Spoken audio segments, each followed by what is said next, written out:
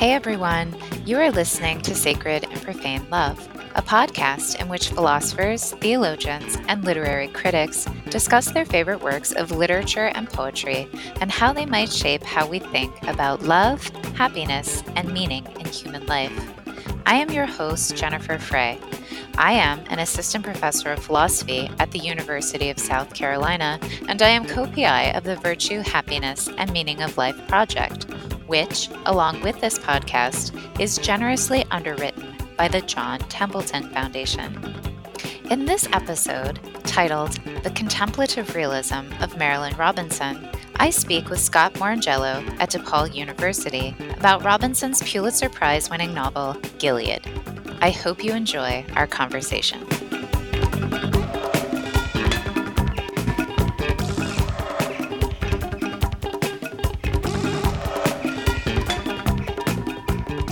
I am very pleased to have Scott Morangelo join me on the podcast this morning. Scott is an assistant professor in the Catholic Studies Department at DePaul University in Chicago, Illinois. Prior to that, he was a postdoctoral fellow at Villanova. Scott received his PhD in theology from the University of Notre Dame in 2009 and an MPhil in divinity from the University of Cambridge in 2003. He has recently finished a book on the patristic Christian theologian Irenaeus of Lyon, which will be forthcoming from Catholic University Press in 2019. Welcome to the podcast, Scott. Thank you so much for having me. I'm honored to be here. Yeah, well, it's great to have you. And I'm super excited because you chose Marilynne Robinson's Pulitzer Prize-winning novel, Gilead, which is an incredibly beautiful novel. It makes me cry every time I read it, and I had to read it twice to prepare for this podcast. So I've been crying a lot lately. But I just want to start by inviting you to tell our listeners a little bit about Marilynne Robinson, who she is, what draws you to her as a writer and to this novel in particular. So Marilynne Robinson is a professor at the University of Iowa at the Writers' Workshop there. She is maybe one of the main reasons, if not the main reason, a lot of students who are working in fiction go to the University of Iowa these days. Her first novel was this novel called Housekeeping, which was set in the Western U.S. And then in 2004, Gilead was published. So I came to the book. I was a graduate student at the University of Notre Dame, and I heard about this book where the main character talked a lot about theology, and he was in the Midwest, and I was reading theology, and I was in the Midwest. And so I said, let me kind of pick this up. And not really know anything about Robinson, not knowing much about the book or about her beyond the review I had read. And it was one of those things that I think I read it in a day, maybe two. And like you, while I was reading it, I was crying a lot. Yeah.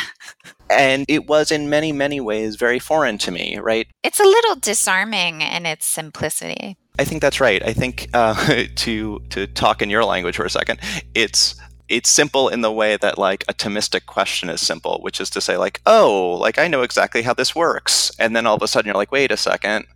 The more you think about it and the more you kind of get into it, the more you realize like this isn't simple at all. And I think that's exactly right. I think the word disarming is a helpful one there. So it's the story of this preacher who's in his 70s, and he's writing these series of letters to his son who's only about 5 or 6. He realizes that he won't kind of see his son growing up. And he's a Protestant Congregationalist preacher. I am not Congregationalist. At the time I read the book, I did not have a son. Basically, the only thing Reverend Ames and I had in common was that we liked to eat fried egg sandwiches and listen to baseball on the radio. But that was about it. So Robinson's ability to draw people in to this world is part of the magic, I think, of the book. I mean, I have friends who are completely secular who love it. I have friends who are, deeply Protestant who love it. I have friends of all kind of faith traditions. Yeah, I have to say that it is miraculous because I felt the same way reading it for the first time and then rereading it just recently. It's like I literally have nothing in common with John Ames. And yet, despite the fact that I can in no way relate to the main character, I'm so powerfully drawn into him and his world and his simplicity and his decency and his honor. Mm-hmm. And just to start, we should talk about, who is John Ames? Who are the main people in the novel? I mean, as you mentioned, this isn't like a plot-driven novel, really. It's letters to a son. The novel, as you said, is a series of letters that John Ames, who is a Congregationalist pastor in his 70s or so, writes to his young son. And John has or Reverend, I like to call him Reverend Ames because it kind of gives him a gravitas. Reverend Ames had been married earlier in his life. His wife passed away in childbirth. So he had a daughter who was just a few days old when she passed away. And as I said, the mother passed away in complications in childbirth. So he was very much by himself for probably about 30 years or so, 40 years of his life. And he meets this woman named Lila, who just kind of comes to him one day. She comes into the town of Gilead, Iowa, right? So this is where the town is set. And it's interesting and I think important that Gilead is a biblical word in the book of Genesis, chapter 31, verse 25. We hear of Gilead, and Gilead is Hebrew for a heap of stones of testimony, right? And I think this idea of testimony is really important for the novel. So anyway, Ames marries this woman, Lila. He kind of instructs her in the Christian faith. She becomes Christian. He baptizes her. And then at one point, we hear she says to him, you should marry me. And he agrees. Yeah, at the time they get married, he's in his late 60s, let's say, and she's probably about 30 or so.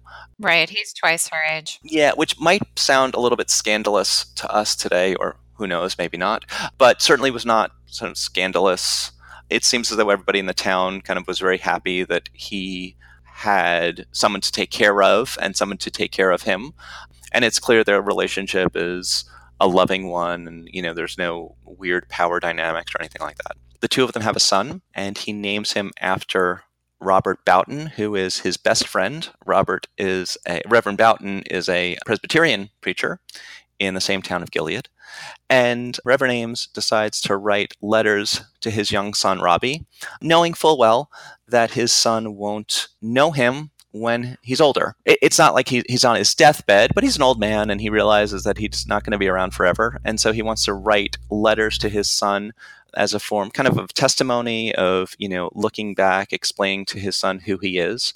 And that's the novel. It's about 245 pages or so, 247 pages of letters from a man to his son. We don't have any other narrative voice in the novel. Everything we know through Reverend Ames's letters.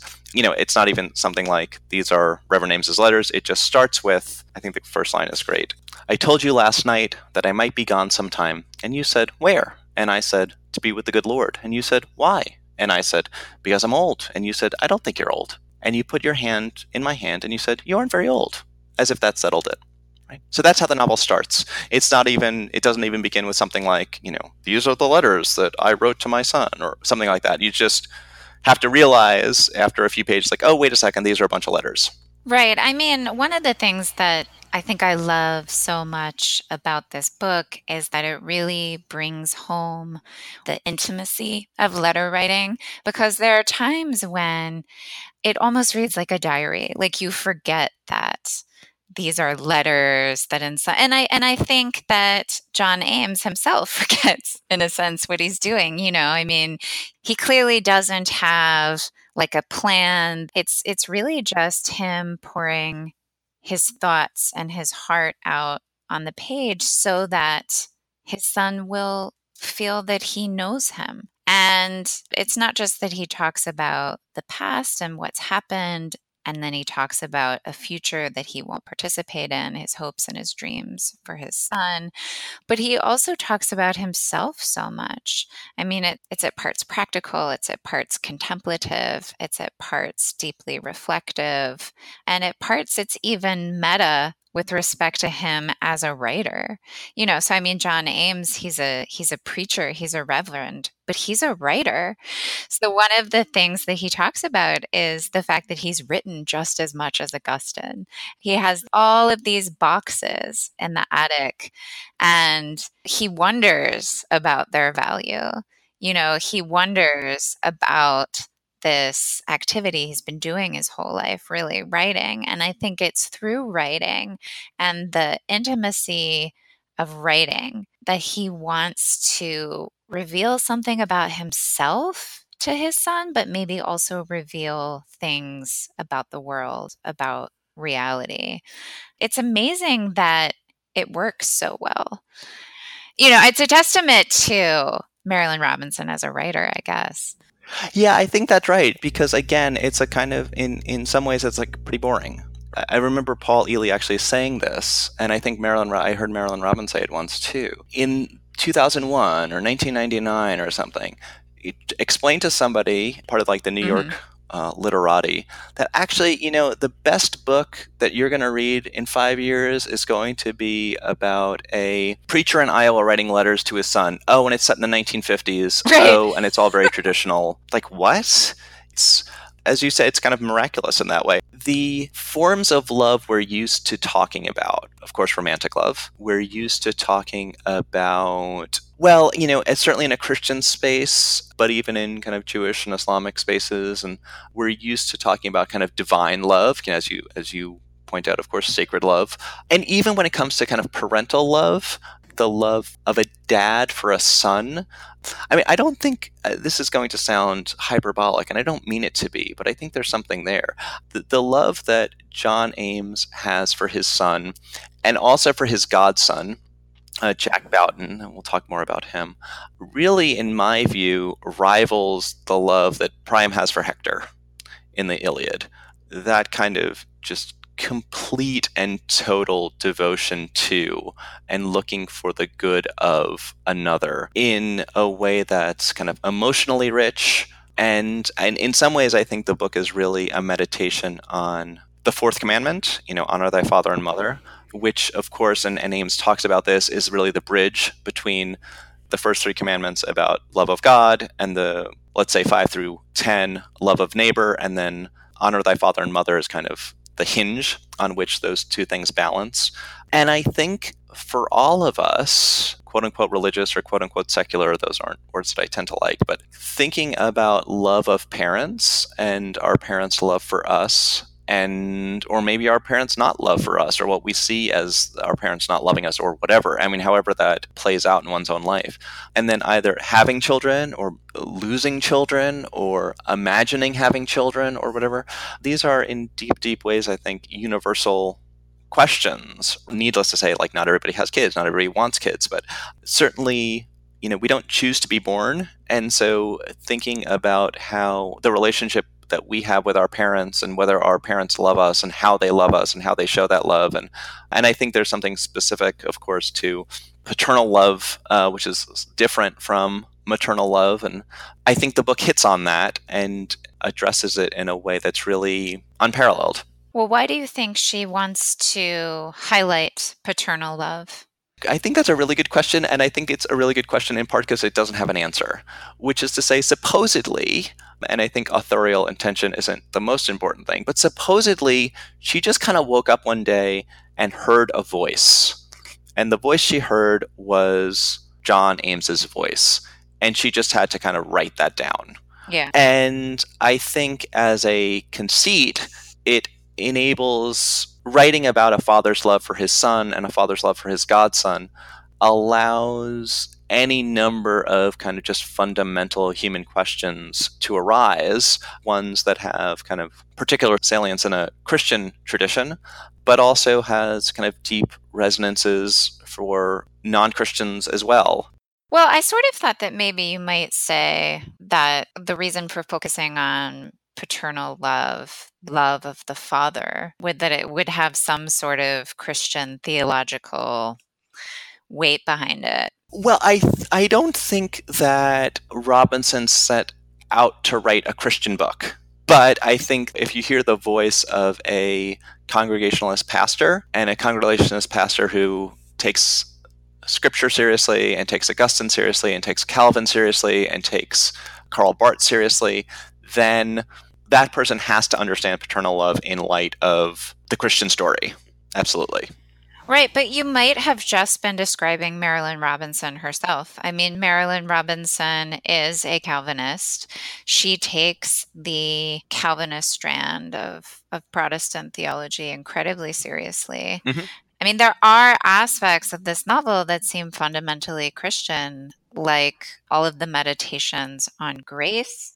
Oh, I agree with that 100%. Absolutely. I wouldn't say that Robinson like set out to write a Christian novel and then all these wonderful things came out.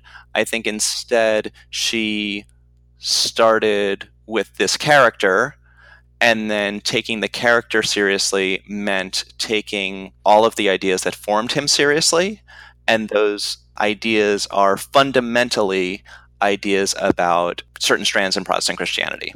Without doubt, absolutely. Well, I'll just say for me reading the novel, and I'm curious what you think about this, I think, yes, it's absolutely a novel about love, in particular, the love that John Ames himself experiences for his son, for God, even love of creation, a love of his wife, and love of his friends, especially his friend Jack Boughton. I think it's a book about contemplation. I mean, Absolutely. yeah, because one of the things that's so striking about the book is how much time that John Ames spends just contemplating. And he talks about the importance of visions and of paying attention and of noticing things. And I wonder, how she's dealing with these themes of love and grace and contemplation.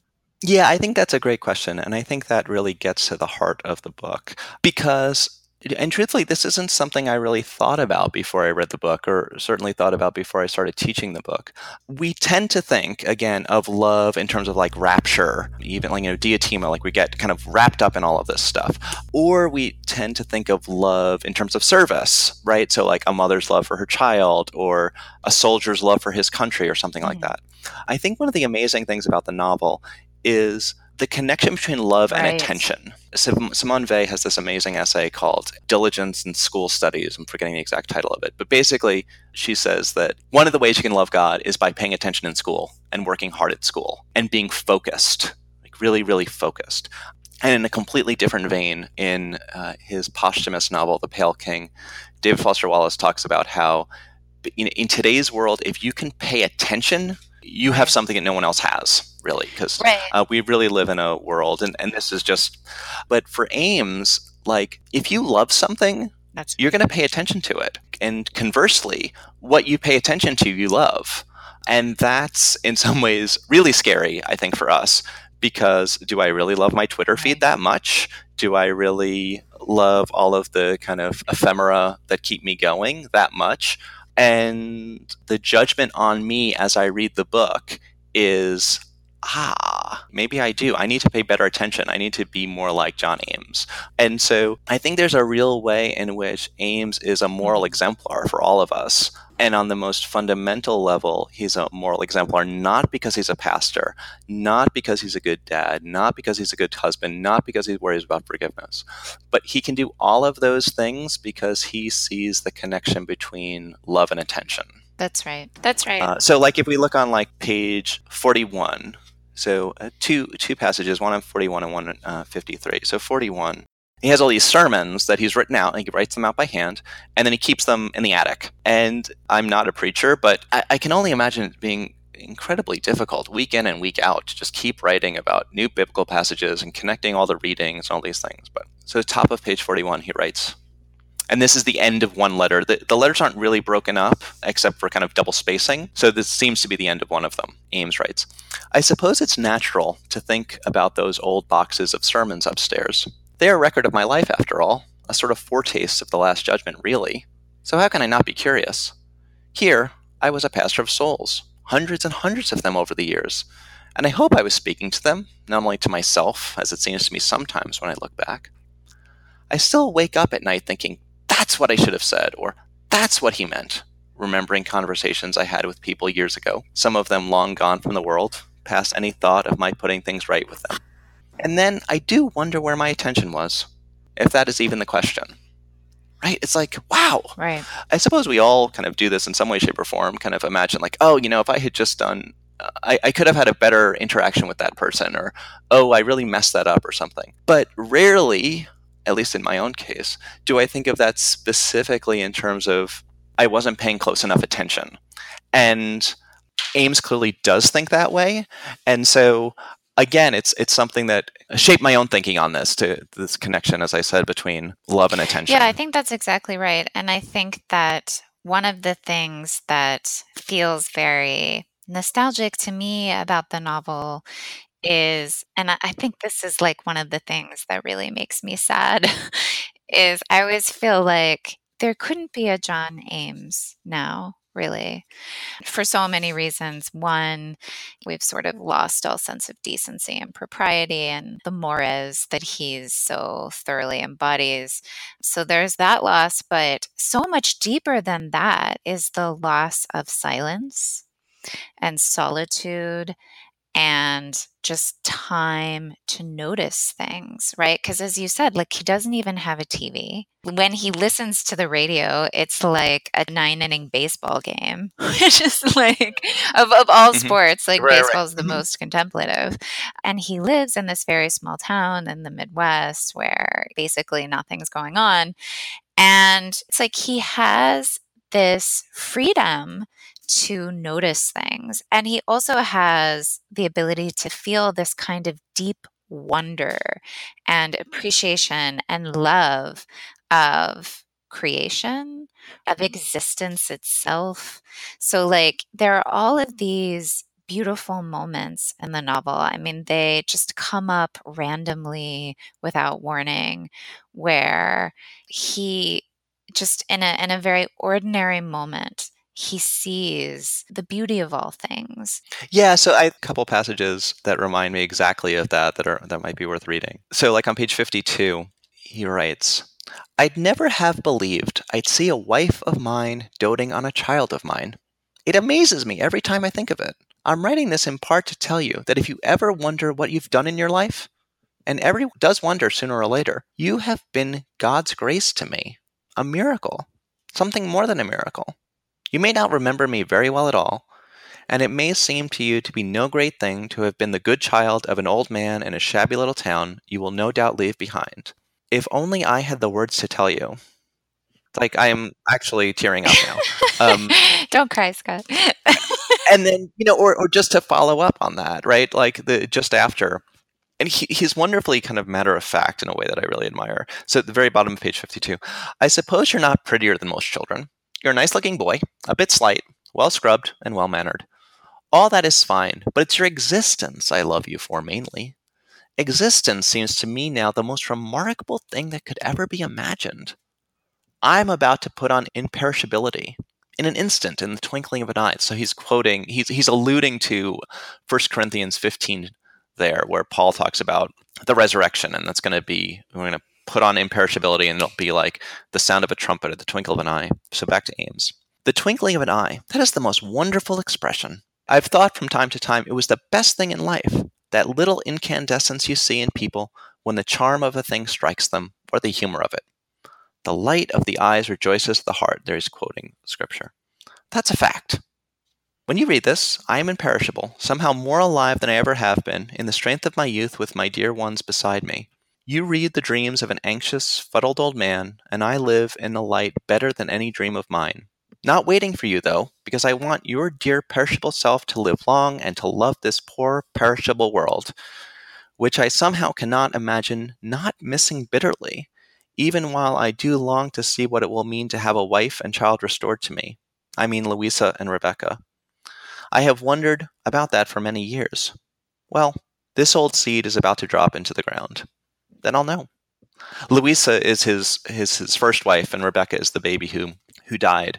But maybe we disagree on this. I don't know. If there are John Ameses out there, somewhere in the United States of America or somewhere in the world in 2018, I'm willing to bet there are. But the fact that we don't hear about them is actually part of the point. Because I think there are a lot of people out there who really do marvel at I marvel at the existence of my kids. I don't put it so beautifully, but and certainly this book has helped me marvel at their existence. And I don't think we necessarily have to think about people who are like completely off the grid or have rejected modern life or something like that. But let me put it this way: I'm hopeful that there are people who at least strive to pay attention in the way that John Ames pays attention. I think, to use a Christian idiom, I'm convinced that there's a cloud of witnesses, but it's a cloud we can't always see. Well, let me ask you, because I think they're related. Mhm. John Ames is a, for lack of a better word, he's a lover of creation, but he has a Mhm. very sacramental understanding of Absolutely. Yeah. creation. Mhm. And so I wondered if you could say what he's thinking about creation, the sacraments, and in particular, what's he thinking about grace? I mean, grace is a constant theme in these letters, and he clearly thinks that the world is suffused with divine grace. But what really does that mean for him, and what does it mean for us? Yeah, I mean, I think one of the real questions that any theist has to deal with, and I think, well, let's count Platonists as theists in this way too. It's like, okay, you're talking about this divine world, you're talking about this creator who is somehow beyond all creation and yet suffused with it or whatever. It's like, well, how do we know? Right? Like how do you have any access to that at all? And if you do have access to it, and I think this is a legitimate question, if you do have access to it, does that somehow go against divine transcendence? Does God sort of become less godlike if all of a sudden God becomes, one of us, let's say, or somehow shows himself or whatever? And so I think that's a real question, right? I certainly don't think it's an insurmountable question, but I think that it's one that folks who believe in a creator or folks who believe in the forms or something like that, have to think about a little bit. And I think for Ames, a Calvinist, right? He's coming from that tradition, which tends not to, at least in the popular imagination, have quite the sacramental tradition that certainly the Catholic tradition or the West or the Greek Orthodox or Russian Orthodox tradition in the East, let alone, Syriac traditions, yada, yada, have. But he does seem to have this kind of sacramental sense. And so he talks at one point on page 70, for example, about his giving the Eucharist to his son, bottom of page 69. He says, "Today was the Lord's Supper, and I preached on Mark 14:22. And as they were eating, he took bread, and when he had blessed, he brake it and gave it to them and said, 'Take ye, this is my body.'" End quote. Normally, I would not preach on the words of institution themselves when the sacrament is the most beautiful illumination of them there could be. So I just want to remember that sentence and skip down a few lines. He writes, "In any case, you may remember this. When almost everyone had left and the elements were still on the table and the candles still burning, your mother brought you up the aisle to me and said, 'You ought to give him some of that.' You're too young, of course, but she was completely right. Body of Christ broken for you. Blood of Christ shed for you. Your solemn and beautiful child face lifted up to receive these mysteries at my hands. They are the most wonderful mystery, body and blood. It was an experience I might have missed. Now I only fear I will not have time enough to fully enjoy the thought of it." And so I think the question of sacramentality and the question of how kind of grace breaks through is in a deep sense, and I think that he gets at it in that sentence I kind of highlighted. You can only appreciate beauty, right? The words of institution themselves, when the sacrament is the most beautiful illumination of them there could be, right? You only recognize that grace and you only participate in it on the Christian account if you're really paying Right. attention. And one of the things also important to talk about is his relationship with his godson, Jack Bowden. And I think a big part of the story isn't just this kind of nice letters to his son, because they clearly have this kind of beautiful relationship, but the beauty in the relationship with his godson, which also has to do with kind of grace, as it were, breaking through and paying attention in a certain way. That's right. So we'll get to him. I mean, his godson is also his namesake. I want to get to him in a second, but I just wanted to mention, just in keeping with this theme of the way that John Ames pays attention to reality is sacramentally infused. Do you remember the scene where the church has been struck by lightning and there's a fire, and he goes to help his father clean up, and his father gives him this ashy biscuit? So he talks about taking this ashy biscuit from his father's charred hand. Now, this moment for him is so crucial and it keeps coming up throughout his letters. And the reason it is because again, it's this it's this communion or this breaking of the bread, which has this deeply sacramental, grace-filled aspect, for John Ames. And there are also all of these moments when he's contemplating water just as a natural element. And he says, the fundamental sense of water is for blessing. That's somehow part of its essence or its nature because like it's no accident that we use water to bless because of water's purity and like its character as water. And so, it's like reality and the sacraments, they're one and the same for him. And I think that's really interesting and just worth highlighting. Absolutely. Yeah, no, just a couple things on that. So Ames is the son and the grandson of pastors. And his grandfather had been connected with John Brown and the Kansas and Nebraska Act. And obviously, before his time, an abolitionist, right? And saw the kind of horrors of slavery and frankly thought that the horror of slavery needed to be defeated violently, right? Ames's father was a pacifist during the First World War at a time when pacifism in the United States was a minority position, to say the least, and at a time when it was seen as Christians' patriotic duty to support the American military in the First World War, which of course they didn't think of as the First World War. And so the episode you're pointing to, Ames's father takes him to go find his grandfather's grave. And they're quite literally kind of walking around Kansas, not really knowing where they are. So much of the book is not just John Ames talking to his son, Robbie, but also talking to him in a way that passes along messages that he himself received. So in one of my favorite passages in the book, and this also gets to the question of grace and how seeing everything is infused by God, the top of page 124, Ames writes, "This is an important thing, which I have told many people, and which my father told me, and which his father told him. When you encounter another person, when you have dealings with anyone at all, it is as if a question is being put to you. So you must think, what is the Lord asking of me in this moment, in this situation? If you confront insult or antagonism, your first impulse will be to respond in kind. But if you think, as it were, this is an emissary sent from the Lord, and some benefit is intended for me, first of all, the occasion to demonstrate my faithfulness, the chance to show that I do in some small degree participate in the grace that saved me, you are free to act otherwise than as circumstances would seem to dictate. You are free to act by your own lights. You are freed at the same time of the impulse to hate or resent that person. He would probably laugh at the thought that the Lord sent him to you for your benefit and his. But that is the perfection of the disguise, his own ignorance of it." Wow. To encounter the world that way, that is just fundamentally, in my view, the Christian way to encounter the world. Would that Christians, and I count myself here in their number, did. Like when someone bothers me, my first instinct is to get angry.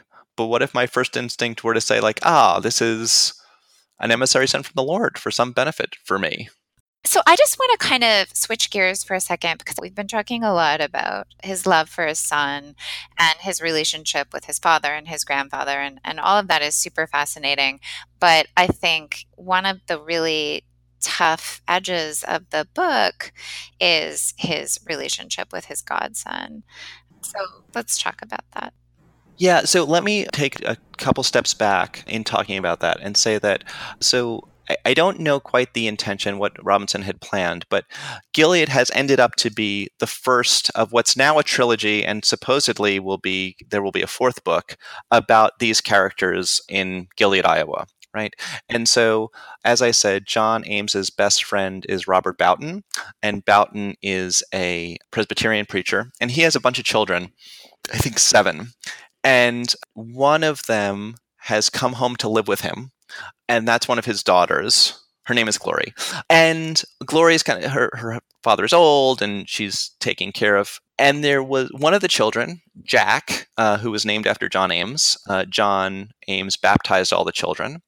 Jack Boughton was the kind of ne'er-do-well of the family, the black sheep of the family. And for those of us who either come from or are familiar with big families, it's not unusual for there to be a kind of black sheep of the family who also, it seems, is always the one who's most loved by the mom and dad, fairly or unfairly. And so Jack comes back. So Robert Boughton is home. His wife has passed away. His daughter Glory is home with him, taking care of him. And Jack comes back kind of out of nowhere. And as you noted, Jack is named after John Ames. So the man's name is John Ames Boughton. He goes by Jack. But we learn that Jack had kind of a crazy life, and he had a child with a poor woman, kind of from a couple towns over. And he abandoned the child and the woman. Like they didn't get married. And because the woman was, quote unquote, from the wrong side of town, her parents weren't very helpful with the baby. Poor family, kind of difficult situation. And essentially, out of a result of neglect, Jack's child died, right? And, the Boughton family and John Ames himself did everything they could to try to take care of the kid and reach out to the young woman and her family, etc. And nothing came of it. They wouldn't accept their help, and the poor little one died. And so for John Ames, whose wife and child were taken from him through, death and death and childbirth, nothing anyone could do, to see his own godson abandon a child and have that child die, and kind of not, Reverend Ames's view, not take care of the child, not pay attention, not love the child that God had given him, is almost, and I think that almost is important, an unforgivable sin. And so Jack comes back, right? And the question and he wants to have some relationship with his godfather. He realizes what he's done is wrong, but he just doesn't know how to do it. And so a big part of the novel, a big part of these letters, is Reverend Ames explaining to his son kind of how this happens and his relationship. And it's not quite clear if he wants little Robbie to like get a lesson from this or whatever, but it's clear that he wants to reconcile with Jack, but he doesn't quite know how. Yeah, nobody seems to know quite how to deal with Jack. Right. And there's a kind of a racial aspect to what's going on as well. That's right. So we're in like 1950s Iowa, and Iowa is an amazing state in all sorts of ways, but one of the ways it's an amazing state is that it never had anti-miscegenation laws. So it was never illegal for white folks and black folks to get married, as it was in other states, most famously the Supreme Court case Loving versus Virginia. So Jack, it turns out, has a son, and he has a son with an African-American woman, and this is a little funny, in fact, her father is a preacher, right? And so he's come back home, right? But he's come back home and he's left his son and his sort of wife. I mean, they haven't had like an official wedding ceremony, but he sees himself as connected to her. And poor Reverend Ames just doesn't know what to do with this. And so this is another kind of aspect of perhaps the central aspect of the novel. How does Reverend Ames forgive Jack? And so a passage I think is kind of central to that. This is page 164. And I think this is the saddest paragraph in the novel. This came to my mind because remembering and forgiving can be contrary things. No doubt they usually are. It is not for me to forgive Jack Boughton. Any harm to me he did personally was indirect and really very minor. Or say at least, that harm to me was probably never a primary object in any of the things he got up to. That one man should lose his child and the next man should just squander his fatherhood as if it were nothing. Well, that does not mean the second man has transgressed against the first. I don't forgive him. I wouldn't know where to begin.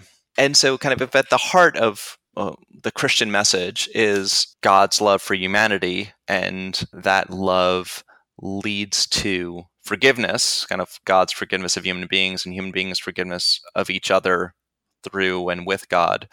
For a preacher to say that he doesn't forgive someone, we're almost, if not actually, in the realm of despair there. Yeah, well, I think one of the things that's so endearing to me about this character of John Ames, as he presents himself to us in these letters, is his honesty about himself.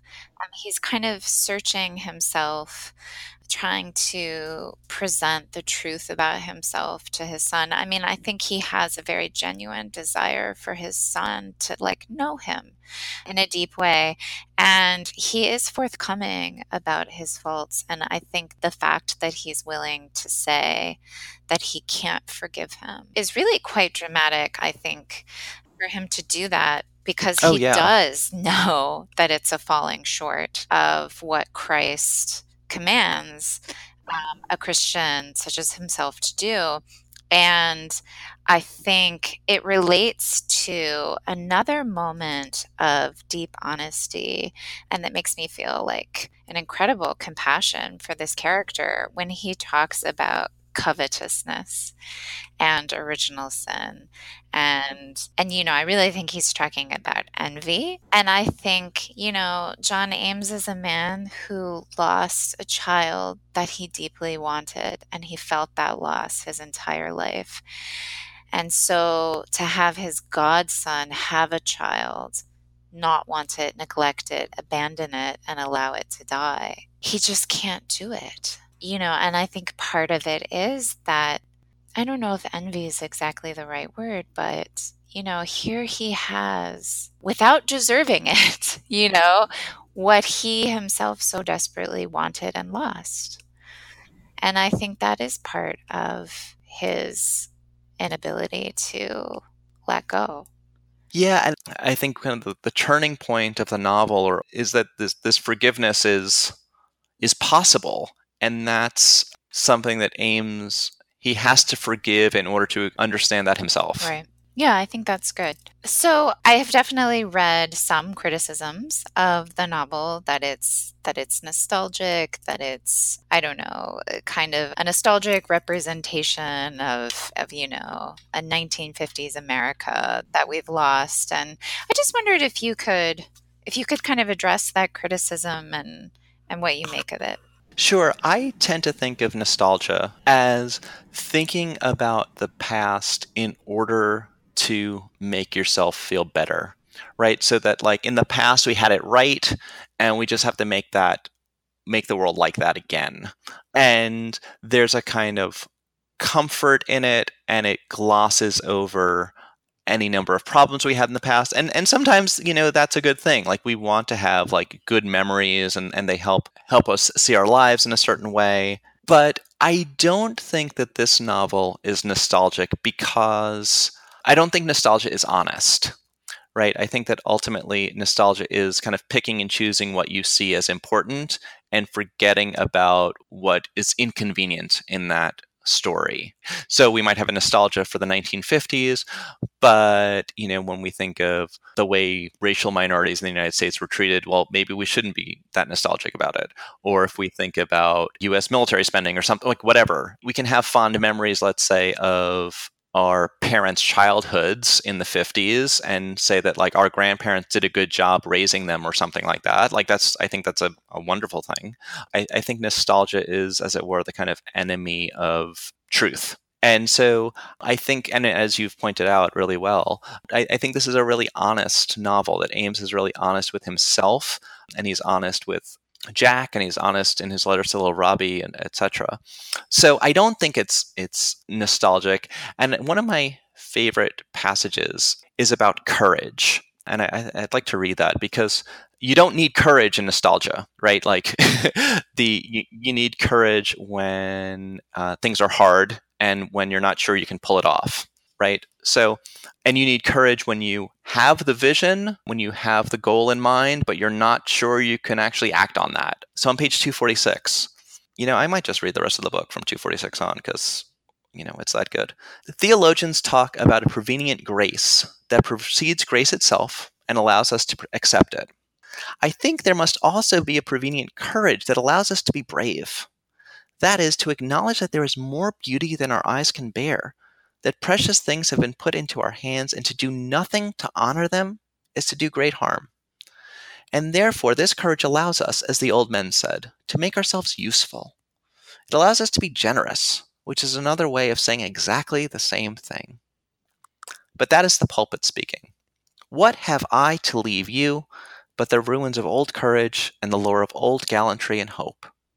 Well, as I have said, it is all an ember now, and the good Lord will surely breathe it into flame again.